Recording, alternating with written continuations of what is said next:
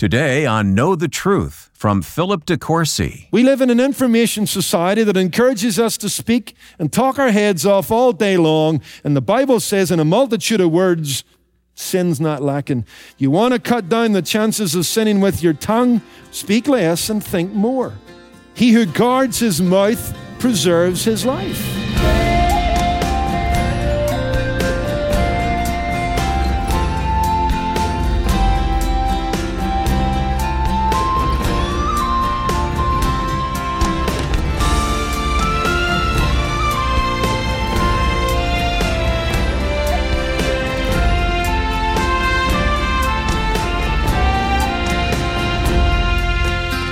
Sticks and stones can break my bones, but words don't hurt. We all heard the phrase growing up, but it couldn't be further from reality. Welcome to Know the Truth. I'm Wayne Shepherd, and today Philip De Courcy reminds us that our words have real consequences and shares how we can prevent negative outcomes. It's the continuation of a message titled Those All-Important Words, and if you need to catch up on a previous part of this lesson, you'll find it at ktt.org and on the KTT app. Now, let's join Pastor Philip De Courcy. The quality of our life, to a large degree, rises and falls on the use or the abuse of our tongues. Let's see what God wants to say about what we say. Let's learn to guard our lips and guard our lives. Look at Proverbs 13 and verse 3. He who guards his mouth preserves his life. Unless you're going to get a handle on your tongue, I can guarantee you your life is not going to go as smoothly and as successfully as God would want it and wish it. Proverbs is replete with advice on this subject. In fact, Solomon gives us 150 proverbs on the subject alone. And as we go through our series, we're going to see that the wise writers of Proverbs, remember there were multiple authors, they kept their most vivid images in the book for the subject of the tongue. What I want to do here is look at some of the categories of speech that the book of Proverbs deems harmful. False words. Words that are deceptive, not true. Words that distort the facts. And there are three categories of those words we'll quickly look at. False words are lying words, gossiping words, and flattering words. In Proverbs 12, verse 22, here's what we read. Lying lips are an abomination to the Lord, but those who deal truthfully are his delight. Don't lie, because God's watching, and it's an abomination to him. And whatever advancement you get through deceit, it will be short-lived, and it will not go unpunished, and either in this life or the life to come.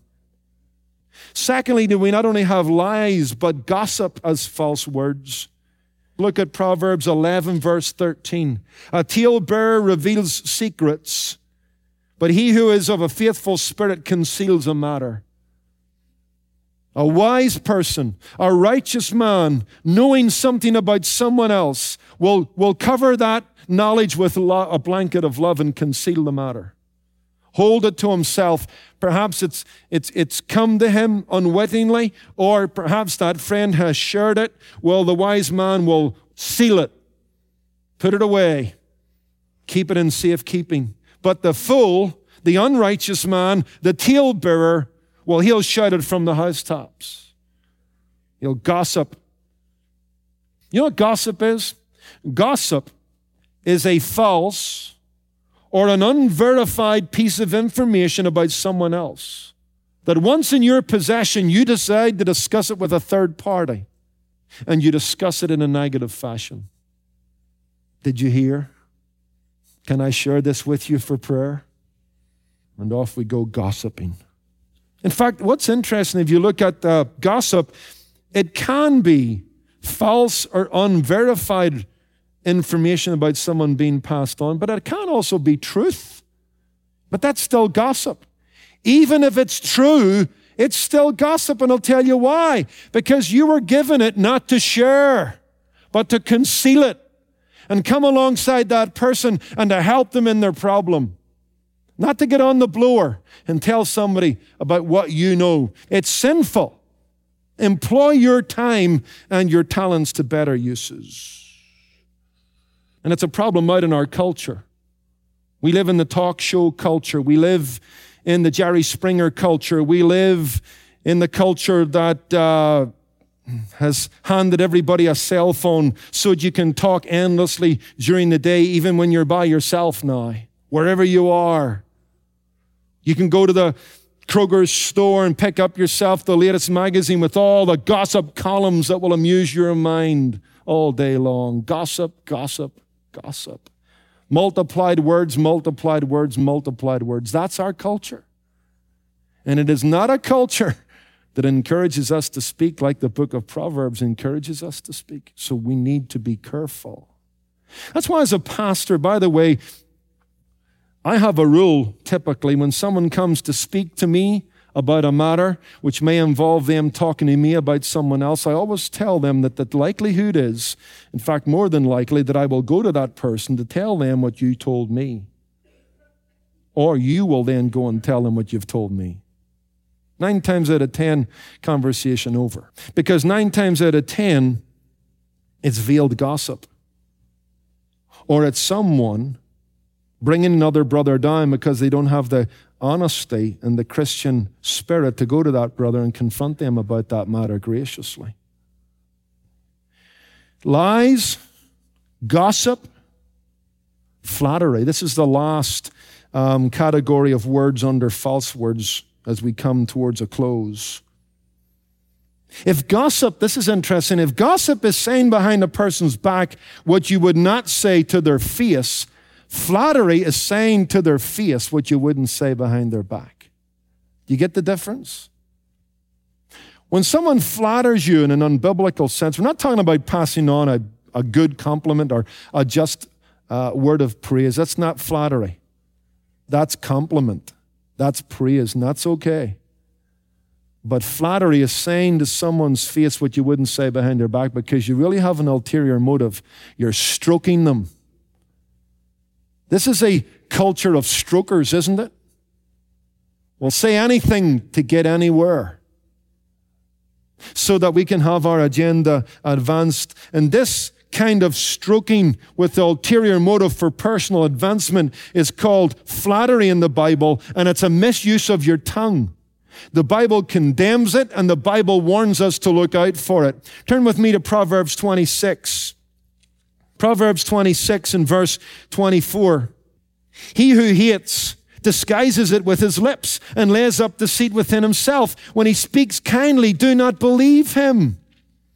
For there are 7 abominations in his heart. The book of Proverbs saying that there is the real possibility that someone's going to say words that are kind and uplifting to your face, but in their heart there's 7 abominations, and behind your back they're bringing you down. They're feigning love. They're playing a game. They're using you, and they're abusing speech to use you. That's flattery, and the Bible condemns it. And the Bible says, look, don't believe everything you hear about yourself, even when it's good. Don't swallow all that. I'll give you another proverb. In fact, look at Proverbs 26, verse 23. Just go back up. This is an amazing little proverb. Fervent lips with a wicked heart are like earthenware covered with silver dross. Just as in pottery, you can have this kind of dirty earthenware thing made look good by a glaze of color and paint. So people gloss their words to hide the fact that they're really using you. When they say those nice things about you, they really don't love you. They love themselves because they want something from you. This is a particular problem to the rich. Remember we saw that back in Proverbs 14, verse 20? The poor man is hated even by his own neighbor, but the rich have many friends. But they're not real friends. Hey, haven't seen you recently. Hey, we got to get together. What about doing something together? What about a game of golf? You go, hey, I'd like that. But you see, he's really got a use for you. And he's investing time in you for himself, not for you. You've got something he wants, and he'll use flattery to get it. The Bible says, don't do that. And if you're on the receiving end of it, Try and be discerning and don't swallow it. We could indeed illustrate this, couldn't we, through multiple applications? What about the insecure widow who's prey to some cunning suitor, whose own money is running out? Her pockets are deeper. Why not make a marriage arrangement? Flattery will get you there. What about the unhappy teenage girl who is divested of the love and affirmation of a father and therefore ill-equipped to fend off the compliments of a young man who has only got one thing on his mind? What about the overweight, balding executive who's in his 50s, who perceives that he's over the hill and may be responsive to the charms of a young, attractive secretary who flatters him? The Bible warns us about flattery. In fact, someone has said that flattery is like perfume. Enjoy it, but don't swallow it. I wouldn't even say that's true. Don't smell it, sniff it, or swallow it. It's poisoned perfume. And the Bible tells you to stay away from it because it's false and unreal, and it's going to hurt you when the pretense is unmasked and uncovered. Folks, we're barreling to a close. We've looked at the negative side of speech. Forgotten words and fast words and false words, they do great damage. They deal death because life and death is in the power of the tongue. The tongue can be used for good purposes and bad purposes. The tongue is only 3 inches long, but it can kill a man 6 feet high, and it can topple kingdoms thousands of miles wide. It's so powerful. It may be small, but James says it's like a spark on a dry prairie. It can set the world on fire. It may be small, just like the rudder of a ship, but it can change the course of a life. Let me finish by just giving you some things to think about. You and I need to curb our words. We need to guard our tongues. Here's a couple of things to think about. Number 1, resolve to talk less and think more. Proverbs 17 verse 27 says, "He who has knowledge spares his words, and a man of understanding is of a calm spirit." Proverbs 13 verse 3, "He who guards his mouth preserves his life." We live in an information society that encourages us to speak and talk our heads off all day long, and the Bible says in a multitude of words, sin's not lacking. You want to cut down the chances of sinning with your tongue? Then button it, stick a sock in it. Don't speak as much. Be a better listener. Look for quietness in the day. Don't think you have to speak to everything. Feel free not to have an opinion on anything. Speak less and think more. Because on an average day, you and I speak enough words that if they were put into print would amount to 50 pages of material. Why don't you get that 50 pages down to 40? That'll be a start. Number 2, not only resolve to talk less and think more, resolve to bathe your words in God's words. Colossians 3 verse 16 and 17. Let the word of Christ dwell in you richly. The Greek word for dwell there, to take up residence, to make up its home. Let the word of Christ, settle down in your life. Take up residence in your mind and your heart. May it fill every room of your life. Let it dwell in you richly so that you might speak to one another in psalms and hymns and spiritual songs, admonishing one another. If God's word is in our hearts, and the Bible says that out of the heart the mouth speaks, it's going to have an effect.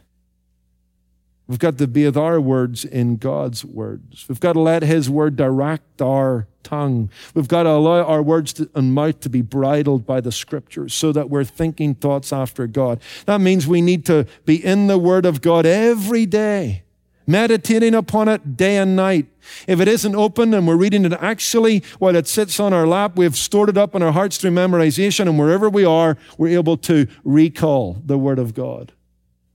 That's a good thing. It will guard our tongues because God's Word will become our words. Spurgeon said we should have blood that's bibline, wherein whenever you cut a Christian, they should bleed the Bible. How often is biblical language in your language? How often do you turn the conversation to a conversation about God's Word? That will help. The Word of God can become like a teleprompter, reminding us what to say. You know, the news anchors, they spend their day writing up their script. And then it's put on a teleprompter. There they sit at 6 o'clock, the evening news. You don't see it, but there's a prompter right in front of them reminding them of their words that they had written earlier that day. And the Word of God can have that ministry. If we put it in our hearts, we spend time thinking about it at some point in the day, and it becomes the script for the day. It becomes the talking points of our life. Then our words will be God's words, and God's words will be our words, and the tongue will be a lot more constructive, won't it? Here's another thing. Resolve to pray as you speak. Resolve to speak less and think more. Resolve to bathe your words in God's words. Resolve to pray as you speak. Remember Nehemiah, chapter 2, verses 4 through 5. He's before King Artaxerxes. He's sad, he's sullen. He's burdened with the thought that Jerusalem lies in ruin, that God's name is being besmirched among the nations. And the king says, hold on a minute, Nehemiah, what's up with you? What's with the long face, Nehemiah? Nehemiah's going, my goodness, I'm in trouble now. I mean, this guy will lop my head off because it doesn't look that happy today. He realizes he's got an opportunity. God's going to have to turn the heart of the king. He's going to have to say the right thing at this right moment. And it says that he prayed to heaven and then he spoke to the king. That's a great way to live. To pray as you speak. To pray about what you're going to say. To talk to God as you're talking to others, or to talk to God about others. And that will curtail what you say about them to others. Pray as you speak. Finally, resolve to think about eternity and time. Resolve to think about eternity in time. Listen to these words from Jesus in Matthew 12, verse 36. These words should put the kibosh on words that hurt coming from our mouths. Jesus said that every idle word men may speak, they will give an account of it in the day of judgment. Every idle word will come echoing back through the corridors of time and out into eternity to meet us before God. And my friend, if you think about that, as I've thought about it this week, that'll put a restraint on an unrestrained tongue. Because what you say, you will hear again in the presence of God. And so Jesus said, look, you judge your words more carefully so that God won't have to judge your words more strictly. That's a tremendous challenge. George Bush I, Herbert Bush, was running for president in 1988. If you remember this, he said something that was rather rude about some of the newscasters of that day. In fact, he spoke ill of Dan Rather. And then he spoke ill of a man by the name of Leslie Stahl, who was the White House correspondent for CBS. In fact, he cursed, and then he took the Lord's name in vain. He used foul language, and then he blasphemed. And he did apologize. He said this, quote, if I had have known that the mic was on, I wouldn't have said it. I wouldn't have taken the Lord's name in vain. I apologize for that. I didn't know I was being taped, or I wouldn't have said it. Folks, the mic's on. The tape's rolling. And every idle word will be given account for in the day of judgment. And by your words, you will either be justified or condemned, says Jesus. It's not saying that if you speak right, you get into heaven. and you pass muster with God. But remember what Jesus said? Out of the heart the mouth speaks. And when God judges if you and I are saved or not, whether he changed our hearts or not, whether Jesus Christ came in to abide and live in us, one of the ways he'll be able to determine that is by the words we spoke. And our words will justify our justification. Our words will determine whether we're saved or not in the truest sense of that we're saved by our words, but that our words will give evidence of whether we're saved or not. James 1:26, if a man doesn't bridle his tongue, his religion is worthless. It's not that you and I can't, commit a howler when it comes to the use of our tongues.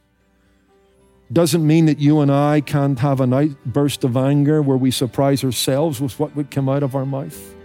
It's not what the verse is saying. But when that's a lifestyle, when you're a continual gossip, when you're a continual liar, when you're a continual blasphemer by using God's name vainly, then your words will meet you on the day of judgment and condemn you as someone who never knew the true impact of the good words of Jesus Christ in the gospel. This is Know the Truth with Philip De Courcy, and the conclusion of part 1 of a message called Those All-Important Words. Be sure to join us tomorrow as we begin part 2. If you tuned in late today or would like to revisit an earlier segment of this multi-part lesson, you'll find them online at ktt.org. There you can also find many other faith-building resources like Philip's Truth Matters devotional, which points believers to clear biblical truth for everyday living. Well, we learned today words are not just sounds. As creatures made in God's image, the words we speak have power, the power to bring life and the power to bring destruction. Pastor Philip is back with us now, and Philip, that's why it's vital for us to know God's Word so that our words can align with His. That's right, Wayne. At Know the Truth, we believe it's God's Word that changes and transforms lives. Faith in Jesus Christ is brought about by hearing the Word of God. It's God's Word that gives us dignity. It defines our person and purpose in life, reminding us that we're made in God's image. It's God's Word that explains our sin nature and the brokenness we see in this world. And yet that brokenness and sin is remedied through Jesus Christ's death, burial, and resurrection, the good news of the gospel. It's God's Word that equips us unto every good work. It proves to be a light unto our path and a lamp unto our feet. And right now, you can participate by helping us spread and disseminate that gospel by giving a financial gift to support this ministry. Together we can share the gospel with a world in need of truth. We regularly hear from listeners who hear the gospel for the first time by listening to Know the Truth, and now they are faithful followers of Jesus Christ, living transformed lives, set free by God's truth. And none of this would be possible without our listeners' support. You can give a donation right now by calling 888-644-8811 or give online at ktt.org. Your gifts allow us to provide this Bible teaching program, some study guides to go with those Bible studies, and the free Know the Truth app, and so much more. I'm so grateful for your generosity, your commitment to help others benefit from the bold and convicting Bible studies that we present each and every day here on Know the Truth. Yes, thank you, Philip. And this ministry wouldn't be possible without our listeners. So please call us at 888-644-8811. Or even easier, give online at ktt.org. And if you prefer to mail your gift, write to us at Know the Truth, P.O. Box 30250, Anaheim Hills, California, 92809. To express our gratitude for your generous gift, we'll send you the book, What God Wants Every Dad to Know, the most important principles you can teach your child. We'll also invite you to send a copy of Philip's encouraging book, Take Cover, to a friend of your choice. Again, call 888-644-8811 or visit ktt.org. And before you go, be sure to connect with us on social media. You'll find us on most platforms when you search for Know the Truth with Philip De Courcy. I'm Wayne Shepherd. Join us tomorrow for part 2 of today's message titled Those All-Important Words. That's Thursday on Know the Truth.